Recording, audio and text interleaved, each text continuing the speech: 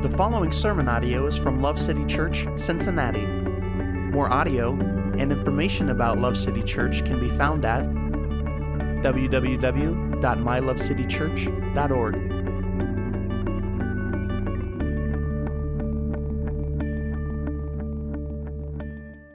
If you would, please turn with me to the book of Luke, chapter 1, and we're going to start in verse 26. If you don't have a Bible with you, we will have the verses on the screens, and if you don't own a Bible, please let us know, because we'd really like to give you one with no strings attached, okay? Here's what we're doing tonight, Luke 1:26. We're continuing in our Advent series. It's called Joy of Every Longing Heart, and what we're doing is we're looking at how the birth of Jesus brings hope-filled and coherent answers to the four big questions that humanity consistently grapples with. These questions are origin, or where do we come from? Meaning, why are we here? Morality, what should we do or not do? And destiny, where are we headed? And a lack of understanding or direction as it pertains to these big questions often leads to despair and a sense of hopelessness. And these feelings arise for many folks, particularly around the holiday season. And this can be for various reasons. And so we just want you to know, genuinely, if this is a tough time of year for you, we want you to know a couple things. One, we are praying for you, and we are asking the Lord to replace your sadness with joy, and to use this time right here of singing and soaking in His Word and surrendering to Him yet again at His communion table to bless you and to refresh your soul. And I'm asking all of you as well to join the team of leaders here in praying for those that for this time of year it's difficult. We don't need to know why. It's just a reality that sometimes it is. But we know that Jesus can bring an answer to that and help. Amen.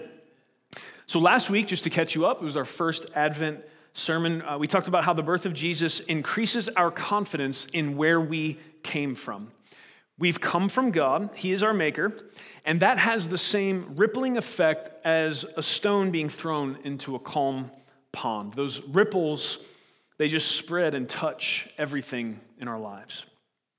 Now, the fact that we come from God informs us how we understand well the other big three questions we're talking about. And so the next one that we're going to be looking at tonight is meaning or purpose. Basically, why are we here? Okay, so we're going to read Luke chapter 1, verses 26 through 38, and we'll see how Mary's experience with the news about Jesus coming can help us understand our own meaning and purpose in this life. Okay? Luke 1:26, here we go.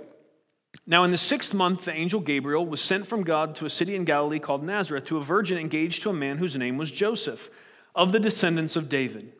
And the virgin's name was Mary. And coming in, he said to her, "Greetings, favored one, the Lord is with you." But she was very perplexed at this statement and kept pondering what kind of salutation this was. The angel said to her, "Do not be afraid, Mary, for you have found favor with God. And behold, you will conceive in your womb and bear a son, and you shall name him Jesus. He will be great and will be called the Son of the Most High. And the Lord God will give him the throne of his father David. And he will reign over the house of Jacob forever, and his kingdom will have no end." Mary said to the angel, "How can this be, since I'm a virgin?" The angel answered and said to her, "The Holy Spirit will come upon you, and the power of the Most High will overshadow you. And for that reason, the Holy Child shall be called the Son of God. And behold, even your relative Elizabeth has also conceived a son in her old age. And she who was called barren is now in her 6th month. For nothing will be impossible with God." And Mary said, "Behold, the bondslave of the Lord. May it be done to me according to your word." And the angel departed from her. Praise God for his word. Amen. So our first point tonight, it's very plain, is that you have a purpose. Now, how do we see this? Okay. We have Mary here, who is a young, engaged virgin, being told by the angel Gabriel that she's going to give birth to the Son of God. Okay? Can you imagine? Try for just a second to connect with how overwhelming this news must have been for her. Now, as we've thought about how overwhelming that is, let's read again her response in verse 38. "Behold, the bondslave of the Lord. May it be done to me according to your word." The news of the forthcoming birth of Jesus, it brought Mary's purpose into crystal clear view. The meaning of her life was now inextricably intertwined with the life and purpose of Jesus. And friend, here's what we need to know. This is the reality for every single person who drinks from the ever-flowing well of God's grace and who feasts upon the ever-satisfying bread of life. When you hear the good news of the gospel, believing that you're an imperfect sinner who can't save yourself, understanding that your sin rightly separated you from our perfect and holy God, confessing your need to be saved and reconciled, surrendering to the lordship of Christ, and asking him to save you according to his great and merciful promise, your true meaning and purpose should come into view like Mary's did. But you may say, yeah, but Mary had an angel come to her and tell her specifically what her purpose was. I haven't had that. Dear friend, you have much better than an angel. You have the fullness of the Word of God. Not one experience with an angel, but continual unrestricted access to the very living Scriptures. God's great gift to us and a guide for all who seek to know the meaning of their time sojourning on this earth. The Scriptures have laid out for us and for all those who belong to him what our purpose is. I'm going to give you just a couple examples of this. The first is in Ephesians 2, starting in verse 8. It says, "For by grace you have been saved through faith, and that not of yourselves. It is the gift of God, not as a result of works, so that no one may boast. For we are his workmanship, created in Christ Jesus for good works, which God prepared beforehand so that we would walk in them." 1 Peter 2:9, "But you are a chosen race, a royal priesthood, a holy nation, a people for God's own possession." Why? Why have you gone from not a people to a people? Why are you now this holy priesthood? What does he say? "So that you may proclaim the excellencies of him who has called you from darkness and brought you into his marvelous light." Woo! You want to talk about a purpose? There's one. Amen. We have to stop believing the lies of the enemy and walking around saying, "I don't know what my purpose is," or "I don't know the meaning of my life." Friend, if you belong to Jesus, his word is full of answers to that question. And the fact that Jesus came, born of a virgin in the town of Bethlehem from the lineage of King David, just as was promised, is part of why we can trust that what he says is true. It's not like this birth in Bethlehem just popped out of nowhere. This was foretold for hundreds of years in painstaking detail. And it came to be just as God said. We can trust him, friends. His words never returned void, never failed once. It's not going to start now. You're not the special case that's going to cause God's word to be untrue. You're not the one, friend. Here's my question to you as we ponder these things. If you could literally just serve Jesus, like be his personal assistant, and the only pay for eternity was to be in his presence, would you take the job? I'm serious. Imagine yourself being the person who stands next to his throne, and whatever he needs you to do, you're the one that does it, right? Take this memo over to Michael the Archangel, or get me a latte with 2 shots of espresso. And I just want to say this. Jesus would definitely say espresso because he's God and knows how words are supposed to be said. So he would not say espresso. He would say, "Go get me a latte with 2 shots of espresso." Okay? I love all of you in here, but we got to get that right, okay? We represent the King of glory. Okay? Amen. Amen. Say amen to that. Go ahead. It's all right. Hallelujah. Lord, help us. But the question is, would you take the job? If you saw that listing, the only pay is to be in his presence, but you're going to be Jesus' personal assistant, would you take the job? Friends, let me help you with something. This is the job of every follower of Jesus. Your purpose is to serve Jesus, and this supreme purpose presides over and shapes all other meaning in our life, our work, our family, all that we do. This is the master purpose that shapes all the rest. But thankfully, Jesus doesn't need to send memos, and he hasn't called us to bring him lattes for eternity. If we were to stand next to his throne, waiting for his next command, they would sound like this.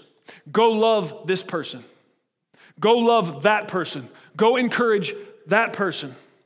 Go take that person a latte. Go share the gospel with that person. Look, they're ready. They're ready to hear it. The question still stands, friend. Would you take the job? Because he's hiring. He said the harvest is plentiful, but the workers are few. There's an open job listing. Will you step into it? By his strength and grace. And some of you right in this moment, you may have the nerve to be frustrated right now because what you really want is what Mary got. You want a specific word from God telling you what to do. Well, here's the thing. If you are not willing to obey the general job description that Jesus has laid out for all his people, why do you think he would be able to get more specific with you?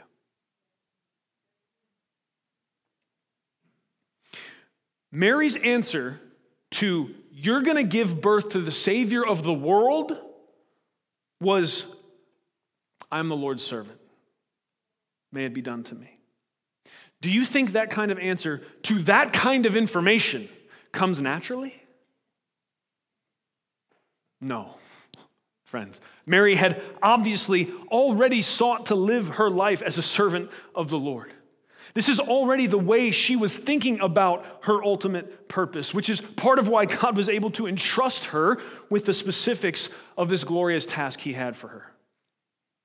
Do you understand the point I'm making? When you get hit with Gabriel, the archangel, showing up and saying, hey, I got some info for you. And it's the info that he brought. And her instant reaction is, I'm the Lord's servant.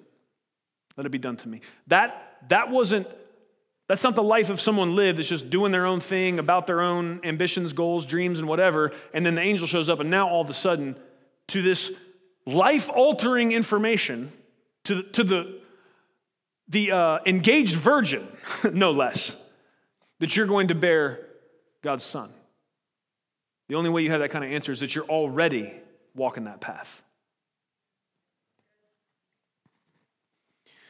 We also need to be ready for the reality that as we walk out, and I mean for however long it takes, the general purpose for all believers of loving God, loving people, and making disciples. Now, in so doing, let me say this. In walking out that general command and that general invitation from God, in so doing, that is the primary way that we do proclaim the excellencies of the one who called us out of darkness and into his marvelous light. The Bible is clear over and over again that the words of our mouth, we could do a bunch of proclaiming of his excellencies with our mouth, but if we aren't willing to follow it with our feet and our hands and actually obey his word and do what he's called us to, then all of that lip service is in vain.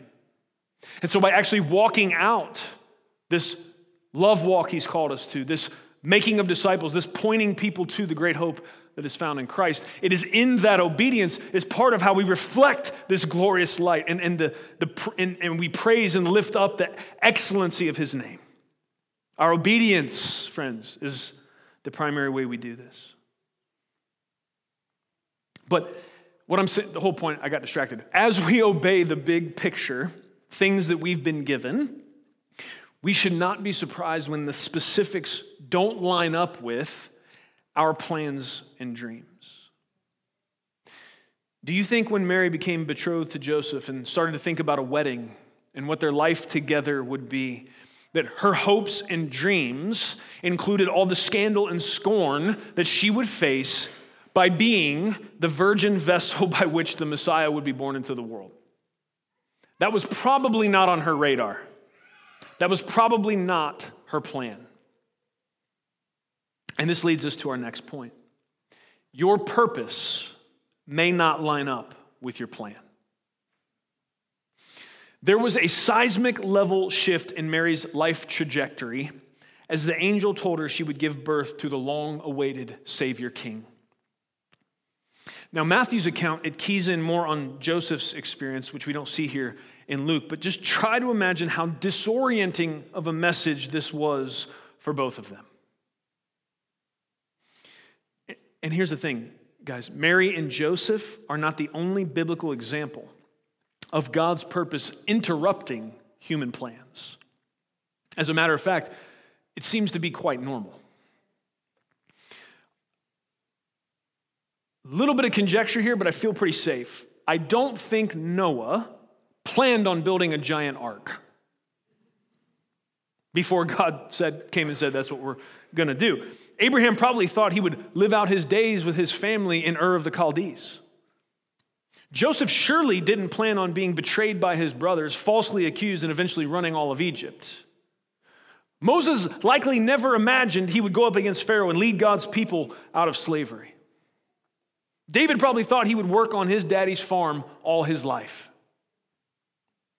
Peter, James, John, Matthew, and all the rest, it didn't seem like they were looking to leave their trades and businesses to follow Jesus around preaching the kingdom of God. I think it's fair to say Paul had no intention of planting churches throughout Asia and writing 2/3 of the New Testament before Jesus got a hold of him. We see this idea stated for us plainly in Proverbs. This is 16:9. It says, "The mind of man plans his way, but the Lord directs his steps." It has been often said that it costs nothing to become a follower of Jesus, but everything to live as one. And I will grant you that this is not a thoroughly vetted theological statement, but it does convey some truth about the reality of surrender and sacrifice being an essential part of Christianity. And so what does this mean practically? Well, here's what it means. If your hopes and dreams and plans and resources and ambitions never have to be placed on the altar and sacrificed in order to fulfill the plan and purpose God has for your life, then it is almost a certainty that you are not walking in the divine purpose that God charted for you before the foundations of the earth were laid. I know that's sobering, but you could say amen, right? That's a good place right there. Amen. We should expect that our dreams and plans, allocation of resources, our ambitions will often be sacrificed upon the altar of obedience. And though this is a sobering and challenging thought that we should all take very seriously, may I remind you of what the other side of this coin is. If God's word is true, and it is, then none of us ever have to fall prey to the lie that there is no meaning to our life. Even when the specifics are unclear, we know that we have the ultimate purpose that Jesus has set us free to accomplish. That purpose is walking in love and pointing people towards Jesus. And in doing so, we're proclaiming his excellencies to the world, which can keep us, just being involved in that basic process can keep us from being pulled again into the dark dungeon of feeling like we have no purpose. You do have a purpose, friend. God has made it plain. Now, I know that some of you here, you understand clearly what I'm saying. You understand what I'm saying about the never-changing, eternal meaning of our journey here on earth. Some of you can connect the dots because of experience. How obeying God in the simple commands he's given us and participating in the redemptive mission he's set for us, that this is our greatest purpose. And you understand, you see how this should shape all of the endeavors in our lives. I know some of you see it, but I know for some of you that it's not so easy to see just yet. And for some of you, you still feel like you're fumbling about, unsure of your purpose and yearning for clarity. I want you to know that this is not evidence that God is not for you, or that he does not see you, or that he does not love you. There's a famous line from Tolkien's books, The Lord of the Ring. It's in a section sometimes known by the nerds that know these things called the Song of Aragorn. But the line is pretty famous. You likely have heard it. And one of the lines says, "Not all who wander are lost." And this leads us to our last point. With God, wandering is never wasted. When God miraculously freed his people from slavery in Egypt, he took them on a very roundabout route. Okay, if you look at a map and you see the way God took them and their destination, it raises some questions. Because there was a straight line they could have took, and that would have been straight through the land of the Philistines. But there's a point in Exodus where God clearly says they're not ready for that. If I take them into battle right now, they're going to end up running back to Egypt. And so instead of taking the direct route, they take this long way around. And at face value, that surely seemed like an unnecessary and long detour to the people that were involved. And it could even for us looking at it. And we know that the people God rescued out of Egypt, Abraham's descendants, they were confused and frustrated, and they were even given to grumbling about the discomfort of this wandering. But what we can see in hindsight, what we can see right now, they could not see in the moment. On this long wandering is where they saw the Red Sea split, teaching them that God can make a way where there is no way. During this wandering is where they were led by a cloud which shaded them from the sun by day and a pillar of fire which warmed them by night, showing them that God would take care of them in every single circumstance. During this wandering is when they ate manna from heaven and drank water from the rock, showing them that God would provide for their needs in ways they could never see coming. You see, friends, even if you feel like you're in a time of wandering and wondering, God is still at work. He is still keeping his promise to teach you and shape you and mold you into what you were really made to be. And we see this great truth that's inferred in the story of Israel's exodus out of Egypt. We see it spelled out for us in Romans chapter 8. Let me read this to you. In the same way, the Spirit also helps our weakness, for we do not know how to pray as we should, but the Spirit himself intercedes for us with groanings too deep for words. And he who searches the hearts knows what the mind of the Spirit is, because he intercedes for the saints according to the will of God.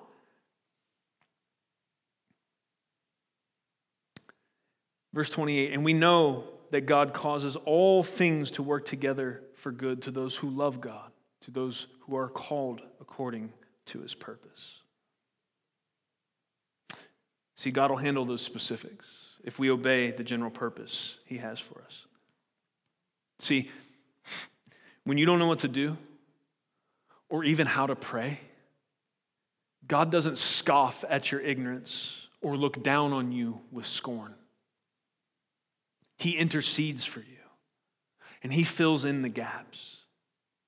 He is patient and long-suffering and kind, and he is fully committed to finishing the good work that he has started in you. Amen. Hallelujah. The key here, though, is to believe this. When it counts, when it's hard, when you're tempted to believe the opposite. The key is to trust his promises and know that even when the meaning of your life seems unsure, you are always safe to obey him in the basic things that he's called all of his people to. It's trusting by faith and knowing that it is often by walking this path of obedience that you come around the bend and you're able to see the specifics ahead. So many times people are paralyzed because they feel unsure. They're paralyzed because they want specifics from God. But friends, the Word of God is a lamp to our feet and a light to our path. God himself, he will show us it doesn't say that, the Word is going to tell you everything you'd ever want to know about your future. It's a lamp to your feet and a light to your path. It's going to light up enough in front of you you can keep moving forward in confident faith and trust in God. But not so much that you would become foolish and begin to think that you don't need God, or become terrified by what you see and just run back to Egypt. It's the reason God didn't take him through the Philistine land. He knows exactly what you need to know right now, and he's walking with you through it. He's with you through it. Does that matter to you? Goodness, that matters. Changes everything. Hallelujah. If you found yourself frustrated, friends, if you found yourself wandering and wondering, please stick to those basic things, that master purpose that rules all of the rest of the meaning of our life. To love God, love people, make disciples, proclaim his excellencies. Do those things. And in walking that path of obedience, sometimes that's how you clear the corner. That's how you come to the place where now the thing you were hoping to know comes into view. Or maybe the thing you're hoping to know was never the thing you needed to know to begin with, and God shows you something else. Says, here, son, here, daughter. I know you thought you knew, but here's what you really needed. The birth, life, death, and resurrection of Christ, it did not just define Mary's purpose, but it is the primary force shaping the meaning of every person's life who comes to him by faith and who receives the free gift of salvation and grace that he offers. It is also the eternal purpose that all who refuse to come to him are missing. It's the reason that they feel continually the agonizing gnaw in their heart that something essential is missing. May God move us to compassion for that. For those of us that were old enough when we came to Christ to remember what it was like before, may we let our hearts be broken again. May we care deeply for the fact that there are lost people in this world. Jesus said he came to seek and save the lost. There's a plentiful harvest, dear friends, but the workers are few. Let us take the job. Let's step into that place. Well, I'm afraid because of this reason, or I'm unsure because of this reason. Oh, friend, we all have those. Let's set those aside. Let's give those to Jesus. There's no reason for fear. He's proven that. We can move forward in faith, trust, and boldness, and love to the glory of God. May we be a people who joyfully embrace the purpose for which we were created, declaring the excellencies of him who brought us from darkness and into his marvelous light. As we do this, may we welcome others to find their purpose and hope in Christ alone. Amen. Let's pray. Father, we come before you now in the name of Jesus. Thank you. Thank you for your word. Thank you for the book of Luke. Thank you that he sat down to give Theophilus a record of all that happened so that we could see how it went down when Gabriel showed up to tell Mary that she was going to give birth to the Savior of the world. Thank you that we have these precious scriptures to look to. Thank you for what we can learn from Mary's response. God, help us. Help us not to disdain your word and to wish for some angelic visitation ourselves. God, you can do whatever you want. You can visit us in dreams. You can send angels. You can do all these things. But God, let us not look past the beautiful gift of your word that you've given us, the living word of God, wherein, Lord, you have defined our purpose as your people. God, help us not to quit looking for some new answer or some new thing when we've yet to even really listen to or obey the old things, the original things, the ancient paths you've given us. Help us, Lord. God, we thank you. We thank you that we can be sure that we have a purpose. We thank you that the birth of Christ shows us that all the prophecies and all that you were doing, everything you were unfolding in the Old Testament, it was not all for nothing. It was all leading up to this crescendo, this apex of your plan of redemption, to come yourself as the second person of the Trinity, born of the Virgin Mary, to come and to rescue us. God, thank you that our purpose is sure. Thank you that there is meaning in this life. God, I just pray. I pray over every single person within the sound of my voice, God, that you would protect their minds and their hearts from this decrepit lie of meaninglessness, that you would push back from them that deception. May it never work again.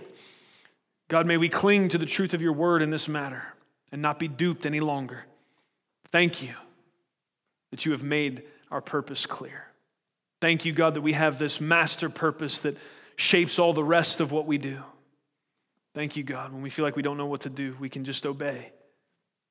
We can obey the command to love and the command to go and to share the good news of your gospel.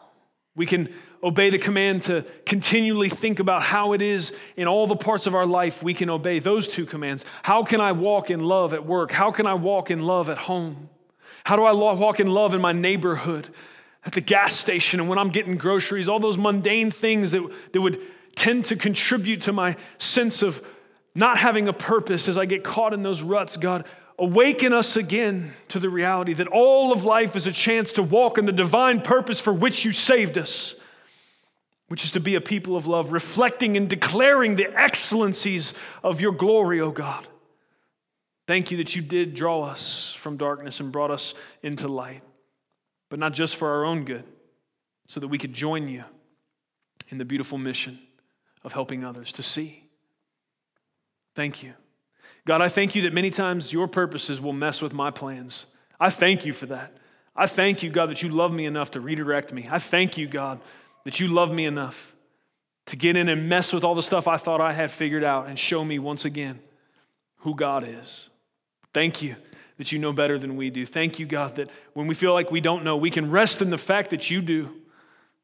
Thank you, Lord, that brings such sweet peace. We love you, Lord. You've been good to us. Help us to find our identity, meaning, and purpose in the places where we should. In you, Lord. In what you've done and what you're doing. Who you are. Thank you that you're not shaping us into some random thing, but you know and you've made clear that you are conforming us into your image. Thank you that you've given us a target to shoot for. Thank you, God, that we can see the great work that you're doing in our hearts and minds.